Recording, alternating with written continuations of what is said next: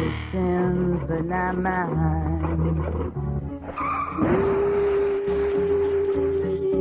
You are listening to WCBN FM Ann Arbor. WCBN FM Ann Arbor. WCBN FM Ann Arbor. WCBN FM Ann Arbor.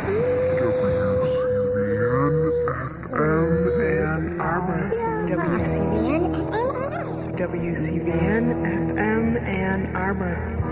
People say beware, but I don't care.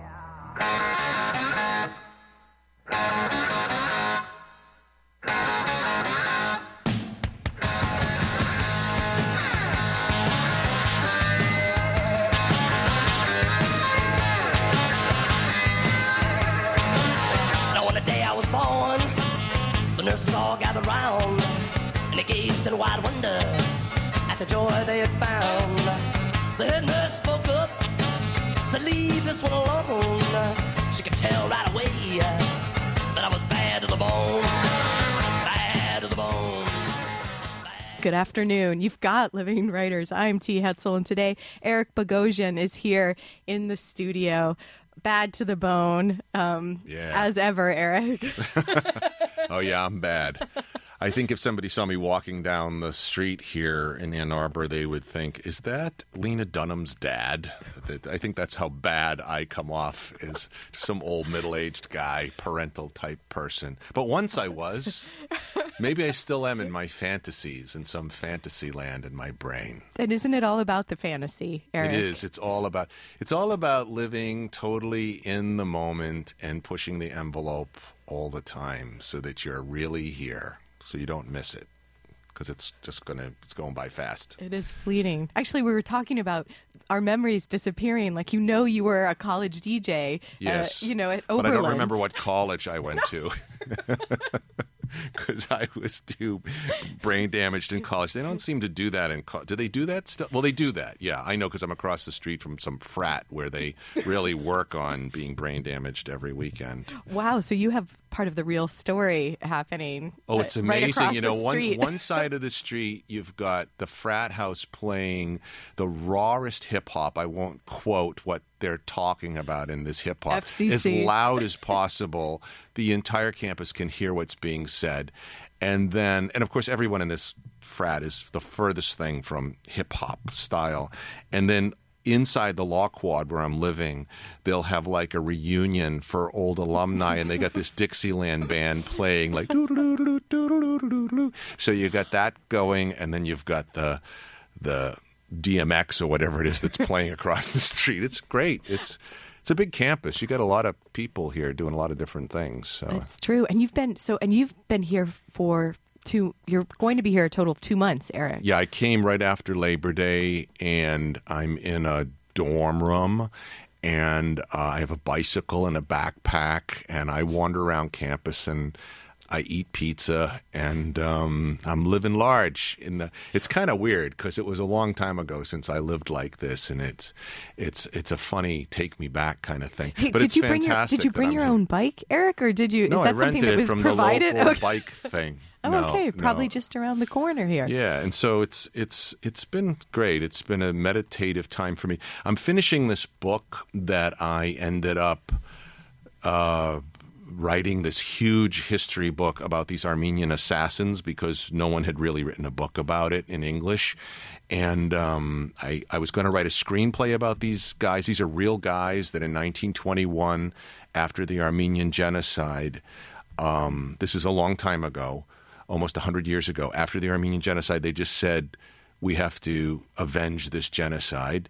And they went and they knocked off all the Turkish leadership who were in charge during World War I. Now, it's kind of like the end of The Godfather, when they just basically keep knocking these guys. They knocked off 8 guys, and including Talat Pasha, Enver Pasha. These were the guys who ran Turkey during World War I.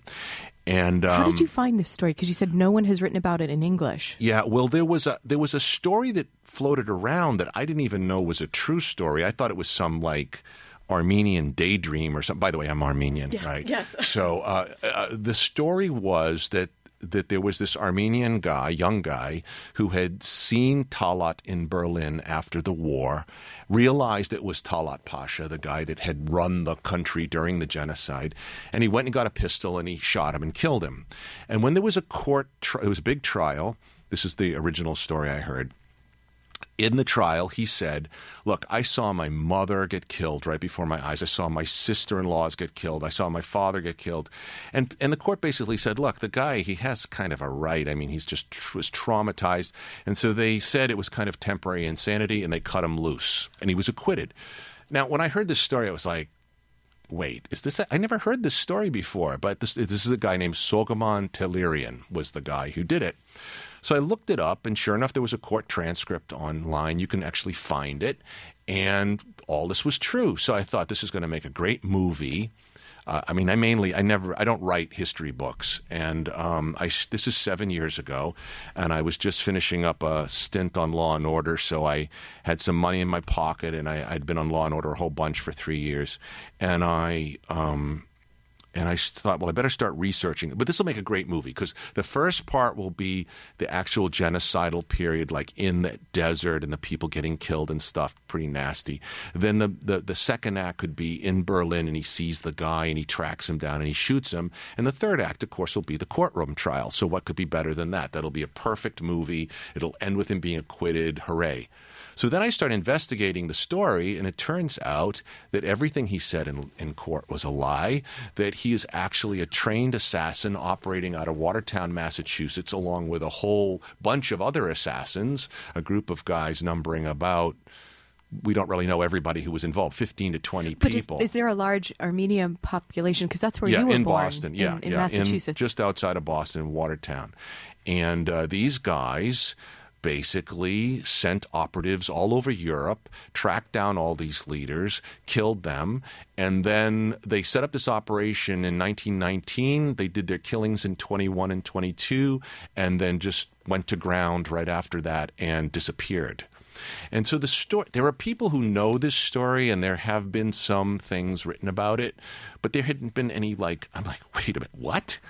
What, really? I mean, and so then I started doing research, and the research is very complicated, and I couldn't write it as a screenplay anymore, and I decided to write this book. And the book's coming out in April in Little Brown, which happens to be, I did not plan it this way, but it's the 100th anniversary of the Armenian Genocide, April 2015.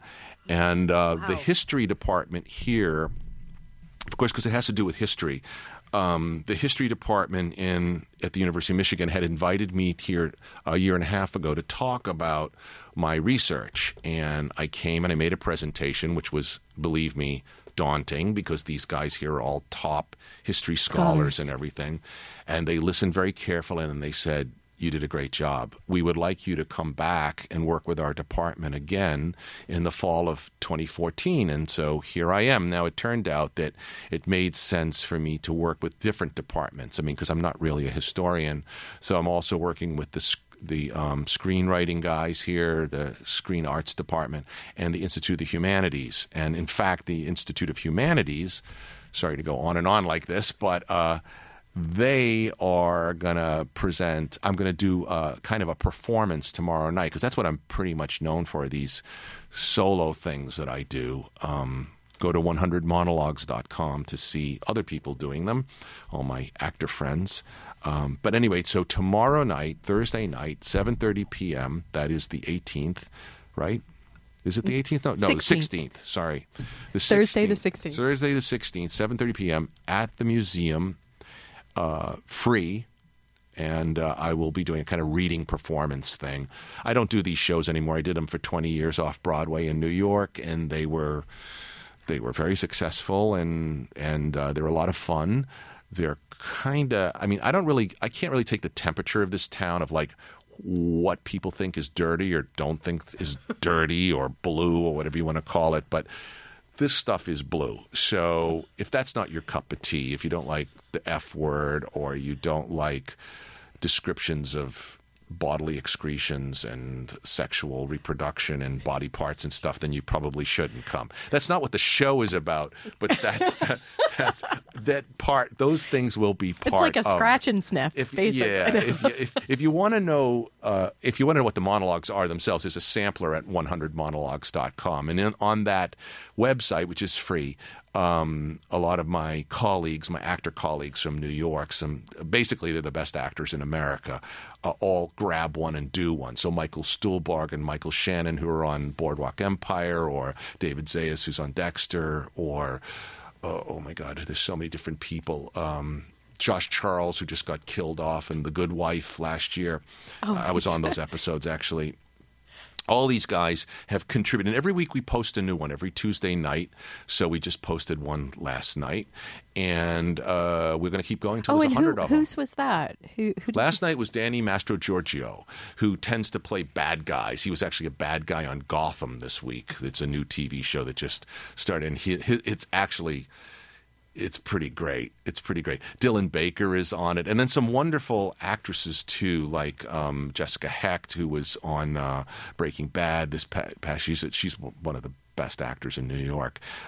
Jennifer Tilly, I just saw her wood. Larry, the Christmas tree. Yeah, well, Jennifer and I got to be friends. I love what Jennifer does. She actually works with Wally Shawn a lot, and she's really hilarious actress, and people know her from her Oscar nomination from a Woody Allen film, and she Bullets Over Broadway, but she also is Bride of Chucky and all these other things. But what Jennifer Tilly is also a top championship poker player, and I met her through the poker world because I'm sort of into that scene at the moment. And so we became friends out in Vegas, and not that I'm a Vegas guy. I'm going to say Las Vegas because I'm not even a Vegas guy. Look at everybody's like laughing in here in the studio. But at any rate, so all those things, I'm talking very fast because there's a lot of fun things going on right now. I've had a lot of fun here. The campus is kind of daunting because it's so enormous. It's so enormous that these different departments sometimes don't even know what each other is doing vis-a-vis what I'm doing. But like the theater guys and the movie guys. But it's very high standard of work here on the part of the students, which I appreciate. Everybody seems to be working very hard here, and they focus very hard. I tend to not like to be around students because they tend to think like, oh, I'm in school, and that means that I'm just going to like coast for a couple of years and goof around, and then when it's over, I'll worry about it. And that doesn't seem to be the culture here. This school's kind of a hard school or something. Is that what it is? Yeah. So I don't know. It's all so long ago. I can't remember. Have you been visiting classrooms then too? I went to this school, a play that they were doing about that they're doing up at the theater department. I just came from a lecture that was a very complex lecture about medieval poetry in Armenia, and I don't get to as many classes as I like to because, unfortunately, the book was just hitting some very intensive editing that I had to do on it just as I got here. So I've actually been kind of in my room doing a lot of editing, and I actually got tendonitis from all the typing and stuff. But we're past that point now. So. And the book is going to be coming out, you said, in April? April 2015, yeah. It's called Operation Nemesis, which was what these guys called themselves. Operation Nemesis. Nemesis, of course, is the Greek goddess of righteous vengeance. Mm-hmm. And they did have righteous vengeance. Yeah. I mean, all of these guys had not only committed war crimes, but they had been convicted of war crimes in absentia and condemned to death. And these men went and I mean, it's an interesting moral dilemma of whether a person has a right to go kill a war criminal on his own. What's also interesting is that all of the Nemesis killers, except for one, got away free, ended up old men in California. You can find pictures of them hanging out with their arms around each other, and you can say, this guy killed 3 people, this guy killed 2 people, this guy killed 4 people.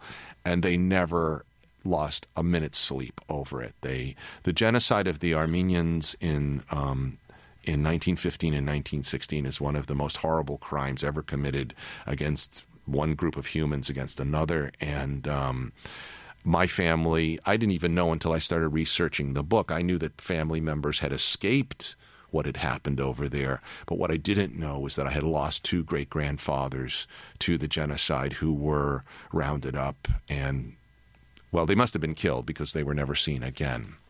And Armenians are very family. I mean, what people would find themselves afterwards and so, but these guys never showed up again.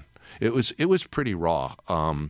What they did was they basically got all able-bodied men into the army who were Armenian, and then they disarmed them and they killed all of them. That way they could get rid of all the guys that were going to be a problem. They got all the leaders in all the communities and they took them away and they killed them.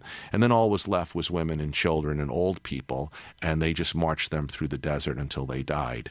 And the ones who managed to survive ended up in the area that's in the news right now, Deir Zor, northern Syria, that whole region, which is pretty deserty, and they were sort of collected up in concentration camps and then, in fact, then culled even further. And this was something that the Turkish government did in 1915 and 1916.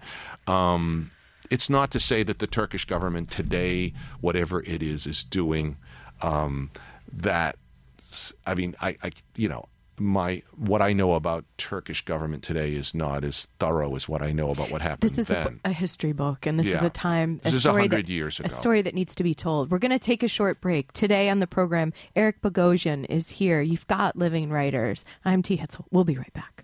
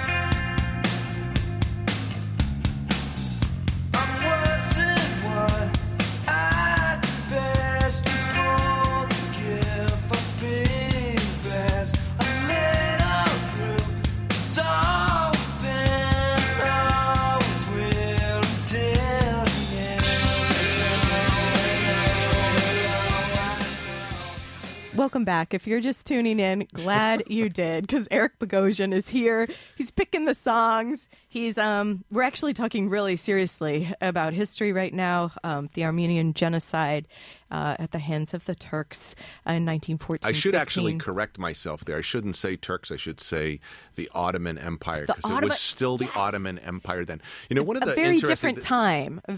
Yeah, it's kind of interesting that the Ottoman Empire, which I didn't know. I'll be honest, I didn't know anything about Ottoman Empire. I didn't even know really where Armenia was when I started writing this book, or World War I, or any of this And junk. These are your people.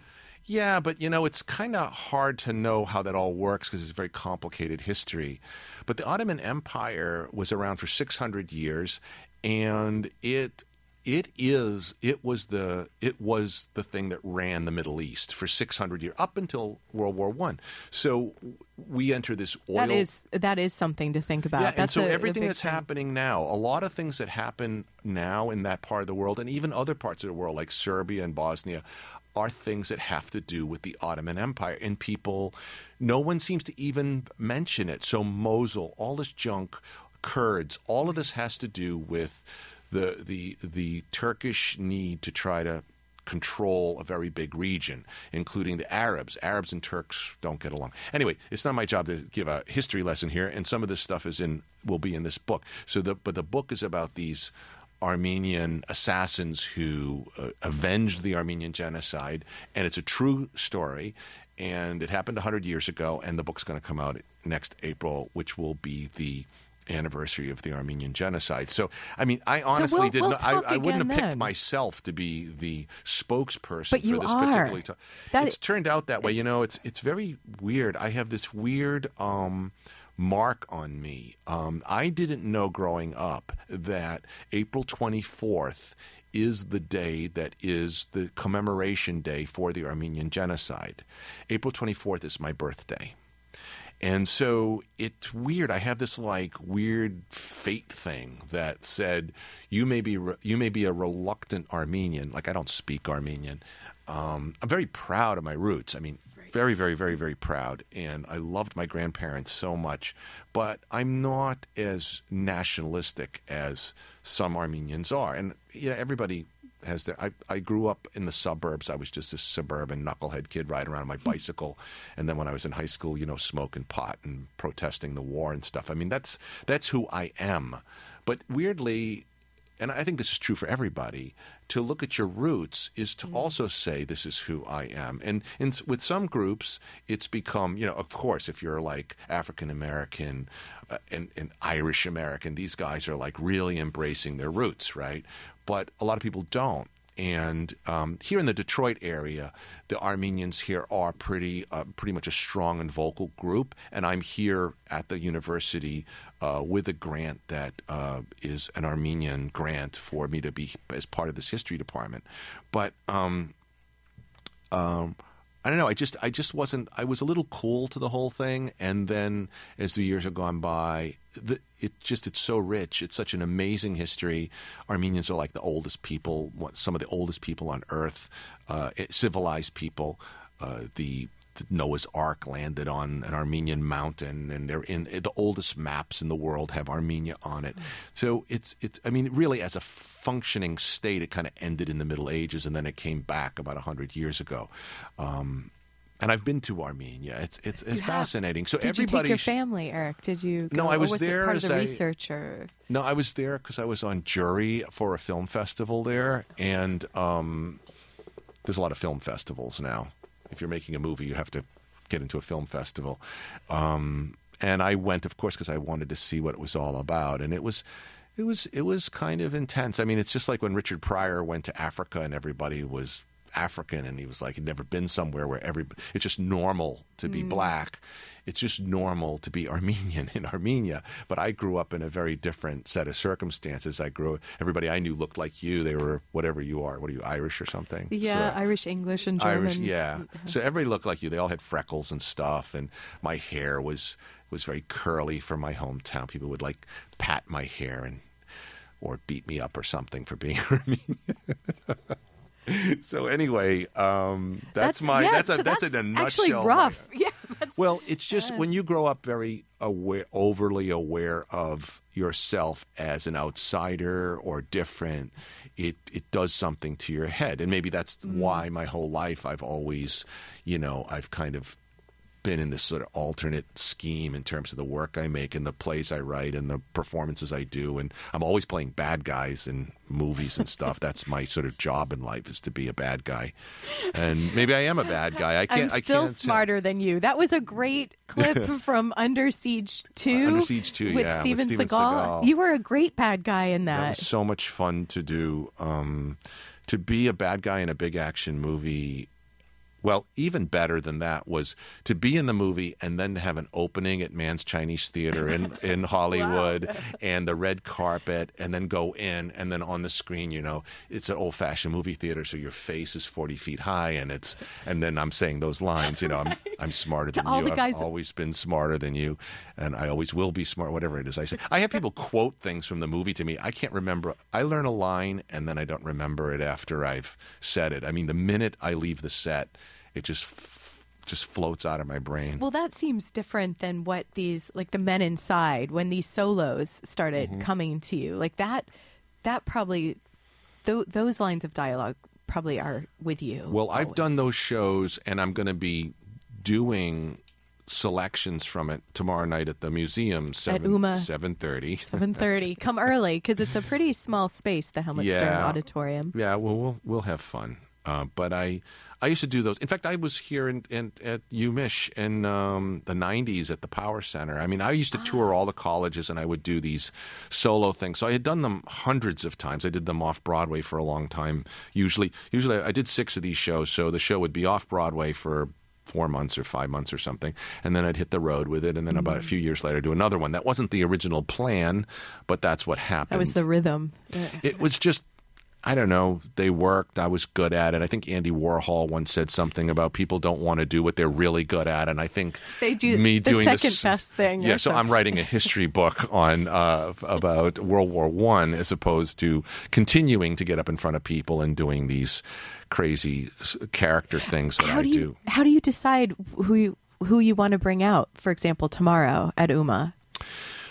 Well, one of the things I'm thinking about is the fact that I really am aware, just by being on campus, that people don't have a clue what I do. So when I do the stuff in New York and people know that I'm going to do these characters and stuff, I will often start with a super aggressive, super nasty, obnoxious character.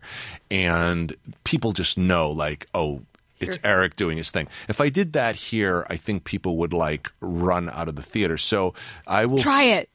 Oh, don't worry, they're going to get the super obnoxious characters. But the very first thing I'm going to do is kind of just come out and pretend that I'm actually a very nice person and then become the super obnoxious character.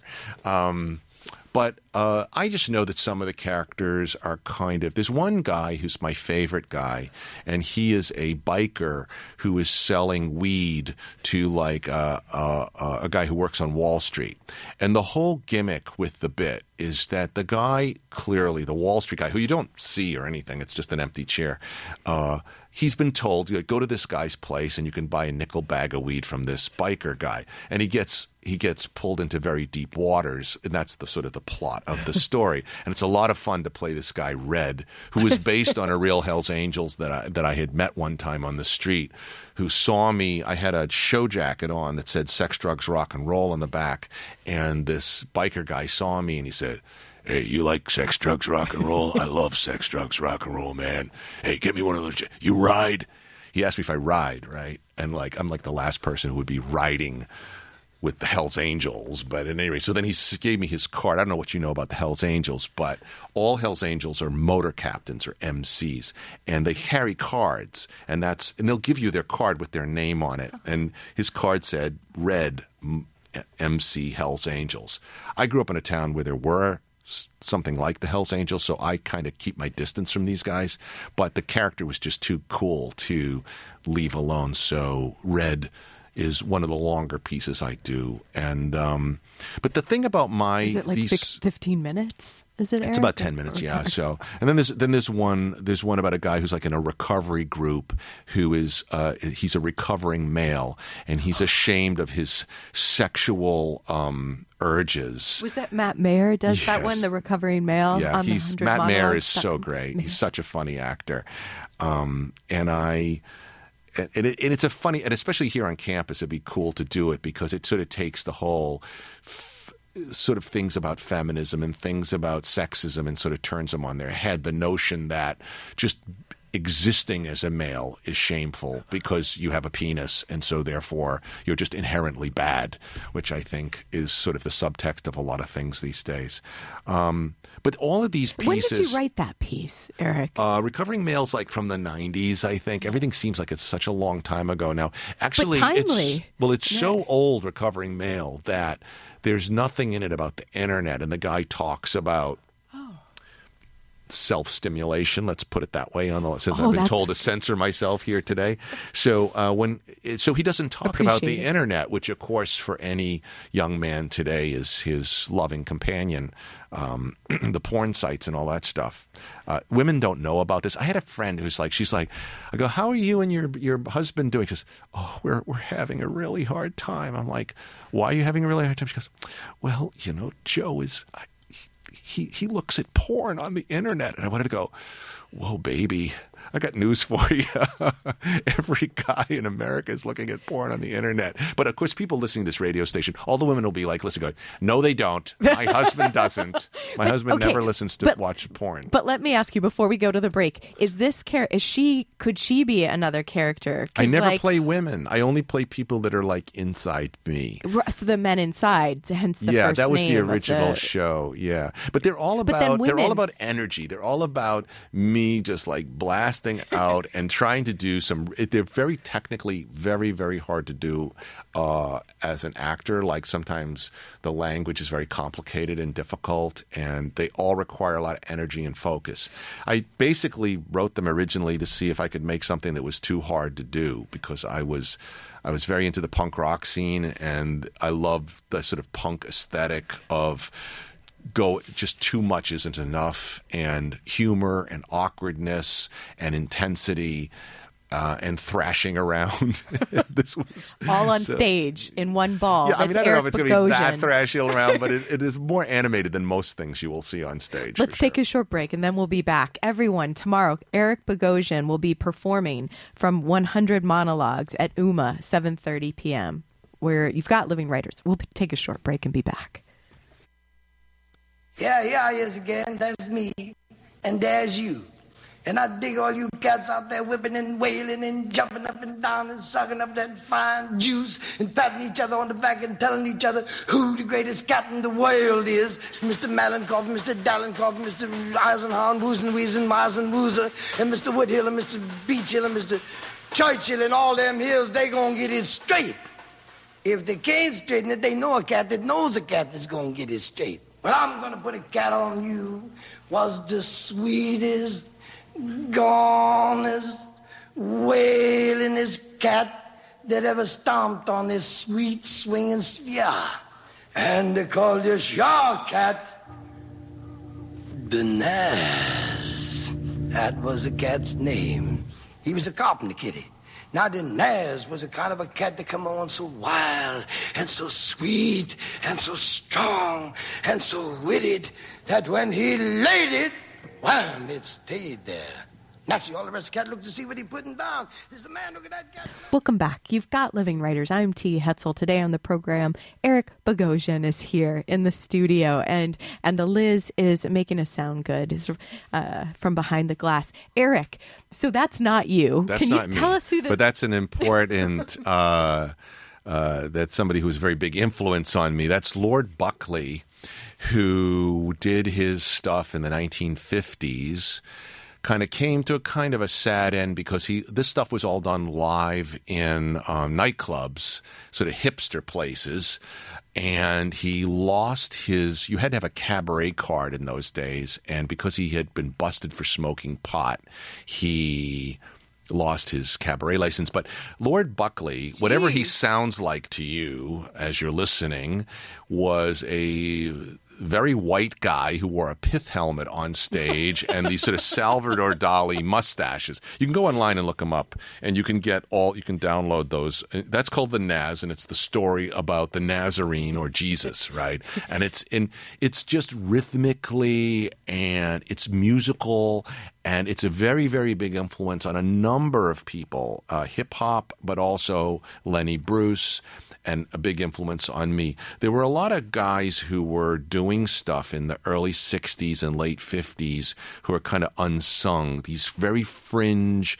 weirdo entertainers. Brother Theodore was another one, and Lord Buckley, and Dr. Irwin Corey. Some of these guys would show up actually on variety shows like Merv Griffin or Mike Douglas in the 1960s because, I don't know, people weren't really able to really differentiate. They didn't understand where these guys were coming. They were just weirdos. So let's get these weirdos on. But they're much better than weirdos because their stuff is very complicated and fun to listen to. Like the Naz is all about, it's like a retelling of the Jesus story, and it's a great storytelling piece. He does another piece, I think it's called The Wheel or The Spinning Wheel or something, and it's all about Mahatma Gandhi. And but it's all couched in this very hipster stuff. And one of the things that makes it really great, and which I think makes live theater really great, is that you get in front of an audience and you learn about what it is you're doing as you're doing it, because the audience gives you back. And that makes the stuff grow. This is not just verbal stuff. This would be true with music. I knew a guy who had this amazing record store years ago where he had all this, just all the most fringy stuff there, this little tiny store. And one day I was in there and I said, "You got a lot of incredible music here." And he said, This isn't music. This is recorded music. Music is when people come together and they listen to somebody sing or play live. And it's true, that energy that's in the room, you cannot... to think that a movie or a TV show has got that energy in it, it doesn't. And something happens. And so these live performers are of great interest to me. And when I did my solo stuff for, a long time, I don't really perform anymore. This is the thing I'm doing tomorrow night is kind of different. Just because I'm here and I just feel like doing it. Also, I should say that this stuff I'm doing tomorrow night at the museum, 7:30 at the Museum Free, is excerpted from a book called 100 Monologues, which came out last year. Because basically last year we were sitting, I was bored and I counted all the monologues I had done off Broadway, and it turned out there were 100 of them. And so Perfect. My publisher said, let's put out this book. So there's this book, and then I started doing readings at the Labyrinth Theater where I hang out in New York, and it was kind of fun. So I thought, okay, we'll do it here too. And how did you decide that you wanted the 100monologues.com to have this project where you're the director and I think your son is the AD and you have friends of yours, actors?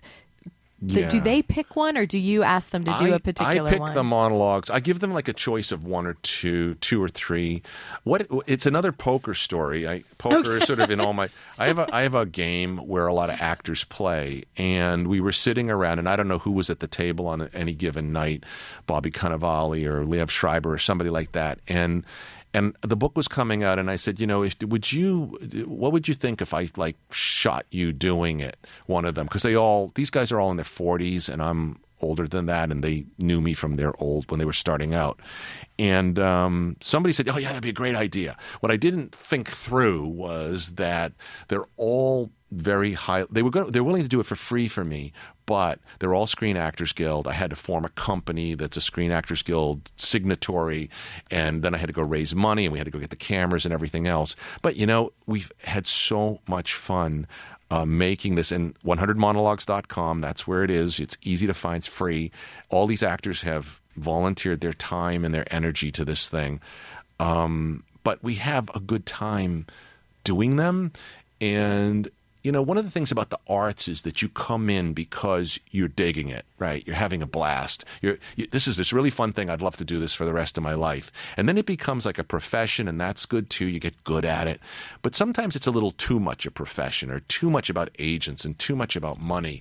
And all of these guys are very successful, and not every one of them, but they are a great bunch of actors. And when they come and we shoot these things, it's like we go back to the time when we were goofing around. Marin Ireland is on this. I mean, there's so many people doing fun stuff on here, but like Marin is she's a very serious upcoming actress. You've seen her in a lot of things.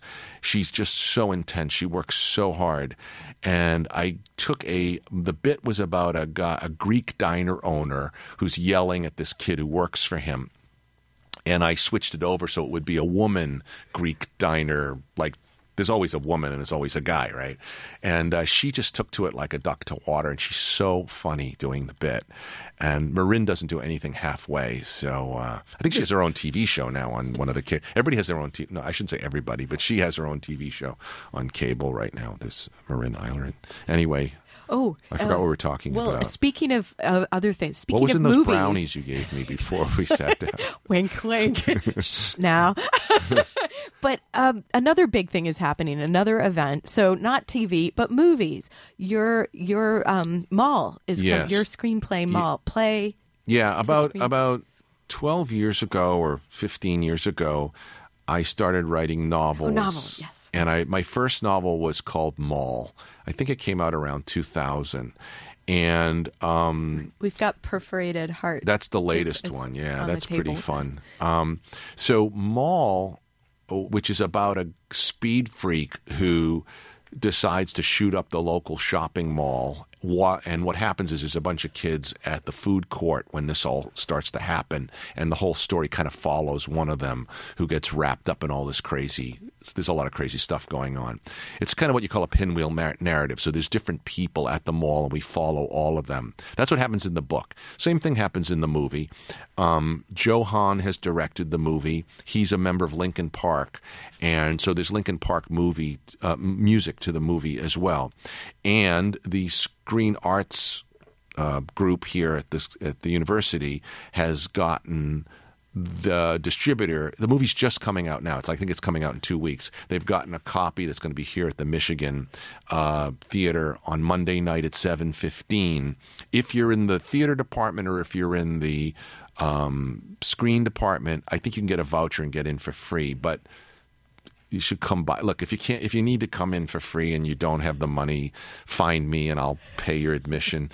But it's going to be kind of interesting because I haven't seen this movie. I've only seen like the rawest cut of the movie. I haven't really seen it. I haven't seen it finished. I haven't seen it in front of an audience. It's a very raw movie. It's got some nasty stuff in it. Vincent D'Onofrio is in it and a bunch of other great actors. And so that's what happens. It's a low-budget movie, but it's all that stuff. So, it's certainly a fun movie. And it's with the going to music. have a debut in Ann Arbor. It's 7:15 You can see Monday. it before anybody. You can be one of those people who writes on the blogs and says, "I hate this movie. It was the biggest waste of time I ever." But or loved it. I love this movie. So is it before? Bogosian's a genius. Exactly. I love who is he anyway? Well, you know what? Let's talk briefly about talk radio because that's the solo show. That It wasn't you a did. solo show. It was a play. A play. They keep there's a lot of stuff that says it was a solo show, but it wasn't a solo show. I've it was seen a both play. out there. Yeah. No, it was a play. It was a full-scale play. In fact, they did it on Broadway just a few years ago with Liev, and he played the part that I played in it. But we did it at the Public Theater, and then Ed Pressman got Oliver Stone to come by, and a year later we were shooting the movie of it. It was kind of intense. What's it like to see it go from the stage to the screen? And it's because it's transformed, isn't it? And in some ways you're saying that the experience of seeing movies and TVs, it's flattening somehow. There's not that energy of the theater, but there's a lot of intensity in talk radio. I just saw it.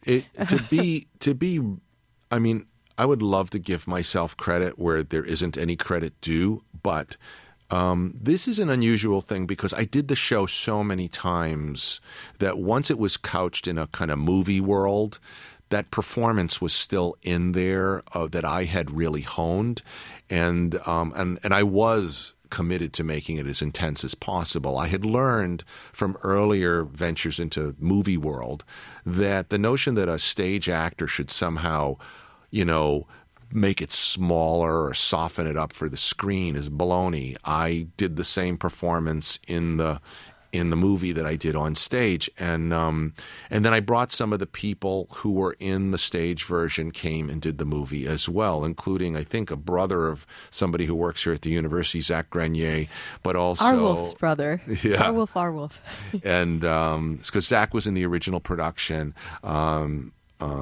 John McGinley, who people know from Scrubs, who was in the play version, Michael Wincott, who plays the kid. So fortunately, Oliver was ready to keep all these guys in, and we got to make this really crazy. Alec Baldwin is in this movie as a very young, very handsome young man. Some people may not realize it, but he was once gorgeous, and I was also once gorgeous. You still are. I wasn't as gorgeous as Alec. I have to be honest. He has a lot of hair in that film too. Yes, it's the style of the time, hair. Right? Yeah. Well, Alec was doing a lot of independent movies at that time, but I remember working with him and thinking, my God, this guy is so good looking. I could just start making out with him right now. He was a lot of fun to work with. At any rate, it was a very intense experience. It was really great. Are we getting signals through the glass? No? Yes.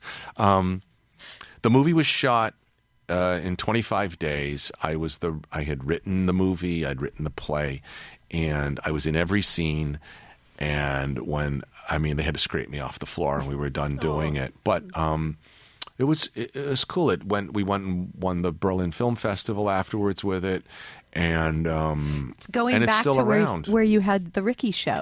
The Ricky Paul show. The Ricky Paul show. Yeah, Ricky Paul was one of my first, most obnoxious guys. That was back in the punk days because everybody was getting on stage in clubs and trying to be as obnoxious as possible. And I don't sing, so although maybe that wasn't really an issue in the punk days, but so I created this guy in the late 70s called Ricky Paul, and I actually toured him as far as Germany, and on stage in Germany I did Sig Heil the Audience and Goose Step around the stage, which definitely got everybody kind of wound up. This is in the days when people used to throw bottles and spit and fight, and when you're 26 or something, that's a lot of fun.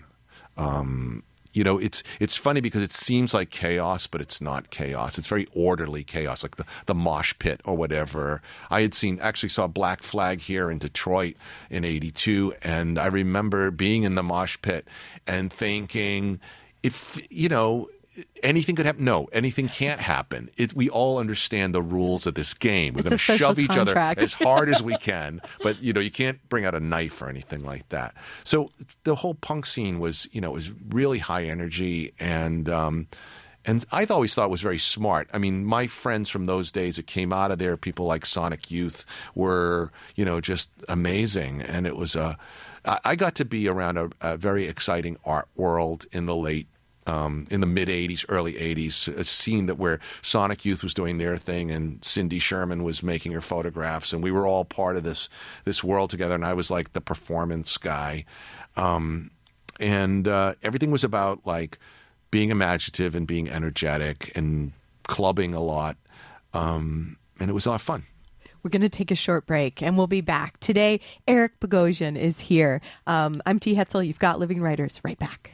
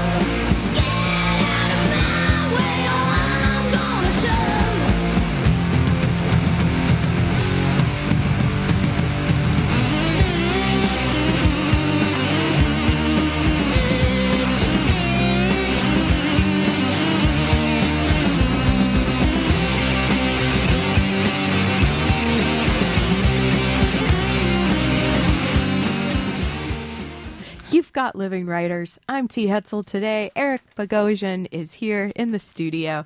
We just had one of you were doing some air guitar. I'm going to say little air guitar.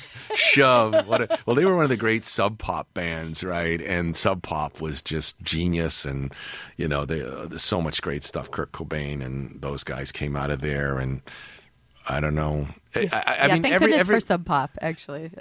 It's kind of a funny thing, because I was a child of the 60s, so I had a whole identity with a time that had to do with like Hendrix and stuff like that. I mean, I saw Hendrix in a club that was so small that, we were actually got up on stage with him while he was playing, which I know is impossible to imagine these days. I saw Led Zeppelin in a club that was so small I patted Jimmy Page on the back as he was going back to the dressing room. So that's a million years ago. And when all those guys died, not Jimmy Page, obviously, but Hendrix and Morrison, and there were all these heroes of mine, and I was still in high school, and they were gone. I just stopped listening to music. And in the late 70s, when the punk scene, people were saying punk this, punk that, and I was like, yeah, really? I don't know. It doesn't look good to me. And then I heard the Sex Pistols album, and I was like, this is what punk is. And then, of course, punk was in the late 70s, but then it went all the way to this other punk, the 90s punk. And I don't know. I think to make great work, you've got to take big chances. And all of these guys were really throwing themselves out there. They weren't afraid they were like unbalanced. And being unbalanced means taking risks and being awkward and being vulnerable and not being afraid to like kind of throw it all out there. And that was a really important part of why I made the things I made, the solo stuff. I also, I wrote this play Talk Radio, I wrote the play Suburbia. I also don't like to do this. I mean, maybe I would like to do the same thing all the time if they paid me $1 billion to do it. But even my experience on Law and Order, it was like that was great for what it was, or the experience in the Seagal movie. But it had its moment, its time, and then when I did it, it's time to do some other thing. So, let's write a history book about Armenian assassins, and that's what the next thing was. I don't know. That's just a way I see making work as a life thing. It's not about I'm doing this because I want to be. It's not even therapy or anything. It's just trying to live as completely and fully as possible, as opposed to I want to make a lot of money. I've made a lot of money, or I want to have my name in the paper, which I had, and now I'm not so well known. But that's not really the point. The point is, I get this much time here, and how do I get to live as large as possible? So you never know which way one thing, you finish it and then it suggests another direction to the next thing, and then it's a project and it just keeps going. I never even really understood until just a few years ago why I like to act so much. And I thought that it was because I liked the applause, because being a kind of a codependent person, to have an audience say, "We love you." You remember that Sally Fields thing? You love me, you really love me. But it's because I love pretending to be other people, and I think that's just sort of magical, and I'm good at it, so that's what I ended up doing. I think the same can be said about sports and pretty much anything. If you dive in as completely and fully and take risks, then it makes you more alive. Where am I going to land on my feet, or am I going to land on my face? You just don't know, and it's exciting. So I don't know what got me on that, but I've been doing a lot of talking about my work here on this campus, and I'm getting tired of hearing my own voice about it. But it also seems that there's a huge energy about it when you're talking about the work and what it is that because this is what you believe, like what you make is who you are. Well, I feel like I'm part of a community too, so I'm not just making my stuff. I get really excited about other people's stuff. I wouldn't even care if I just stop making stuff and other people are doing great stuff and I can go to see. Wait, for example, you said you wanted me, I might as well mention this, we were talking before, but my wife is directing the new Susan Laurie Parks. Jo Bonnie. Yes, I'm sorry, I should say her name. Jo Bonnie is directing the new Susan Laurie Parks play at the Public Theater in New York. It's going to open, I think, the day I get back, October 28th, but it's running now. And it's brilliant. And it's exciting to see somebody as brilliant as Susan Laurie really playing her full game. And it's sometimes it's hard for artists to find that spot, because you never know when you're going to get like a review or something's going to say bad things about you and it makes you feel bad. But this is a brilliant play. I think if it's one of her best plays. If it's called Father Comes Home from the War, and it's about a slave in the Civil War who goes to war with his master. It's pretty great. At any rate, I'm the guy in the audience that's laughing the loudest. I'm the guy clapping the hardest, and I like that. I just yeah. Thank goodness End for of you. sentence. Thank goodness for you, Eric. Well, it seems also when I'm thinking about tomorrow, how you're going to be at UMA at 7:30, the amount of energy, will you? It seems like that. Do you take days? Like, how do you work up to it? And then do you take days to recover? Well, this or isn't is a it full something- performance because that would require being in a theater with lighting and everything else. So we call it a reading, and it's great to call it something and then go beyond and break the boundaries of it when I do it. I'm just naturally energetic. If you put me in front of an audience, it will definitely not be a reading on any normal sense of a reading. First of all, I won't be reading most of the time. But I don't know. I got good at this, and when I first started out, I used to warm up for hours before the show, and I would run my lines 90 million times and drive myself crazy. But I'm relaxed about it now, and I go out and I also know stuff. I mean, it's just like being a fielder in baseball or something. After you've done a million double plays, you know how to, it just comes to you. You don't think about it.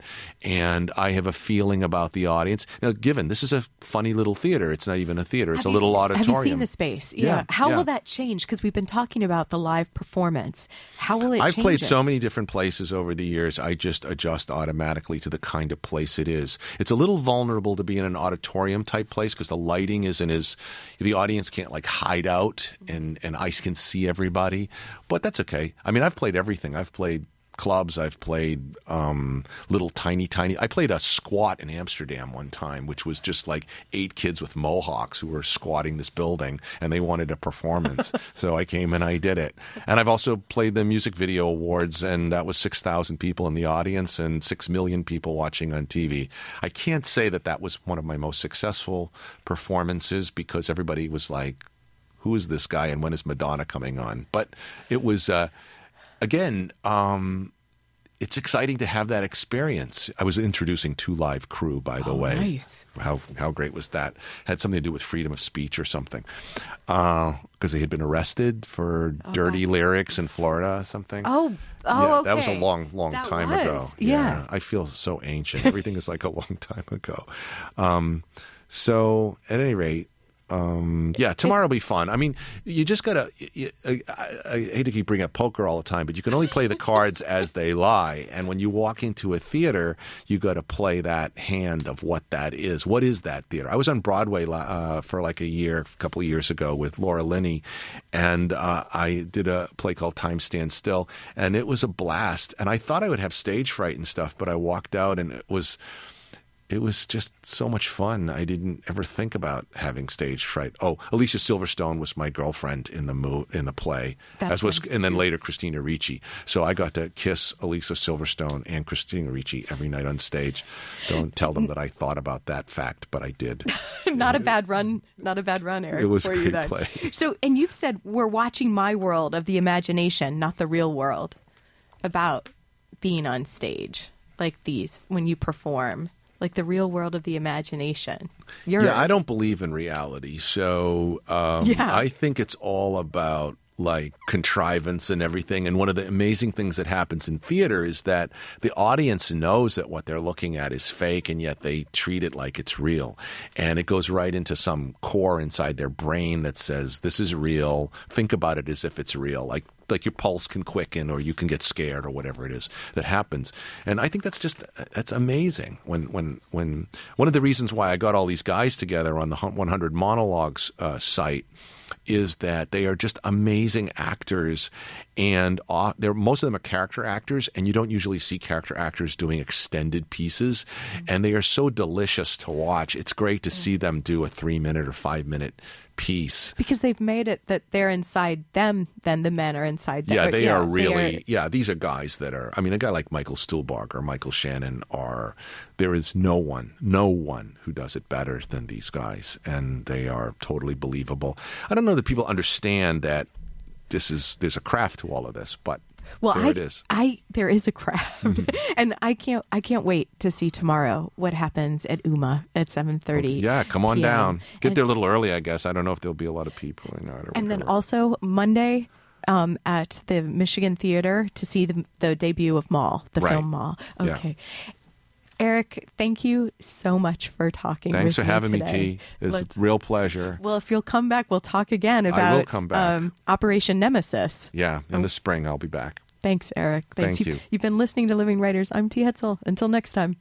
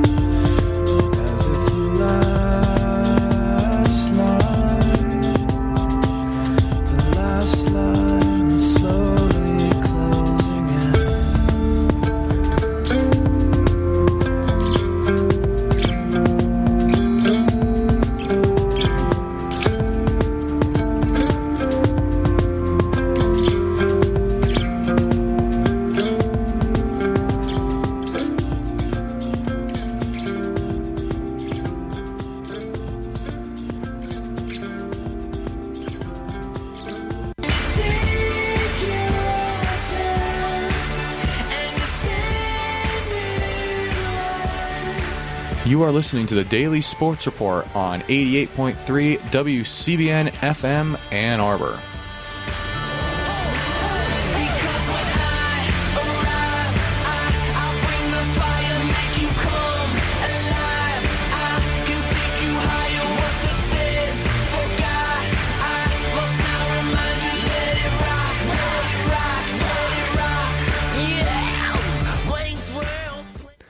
Hello, you're listening to the Daily Sports Report on WCBN FM Ann Arbor.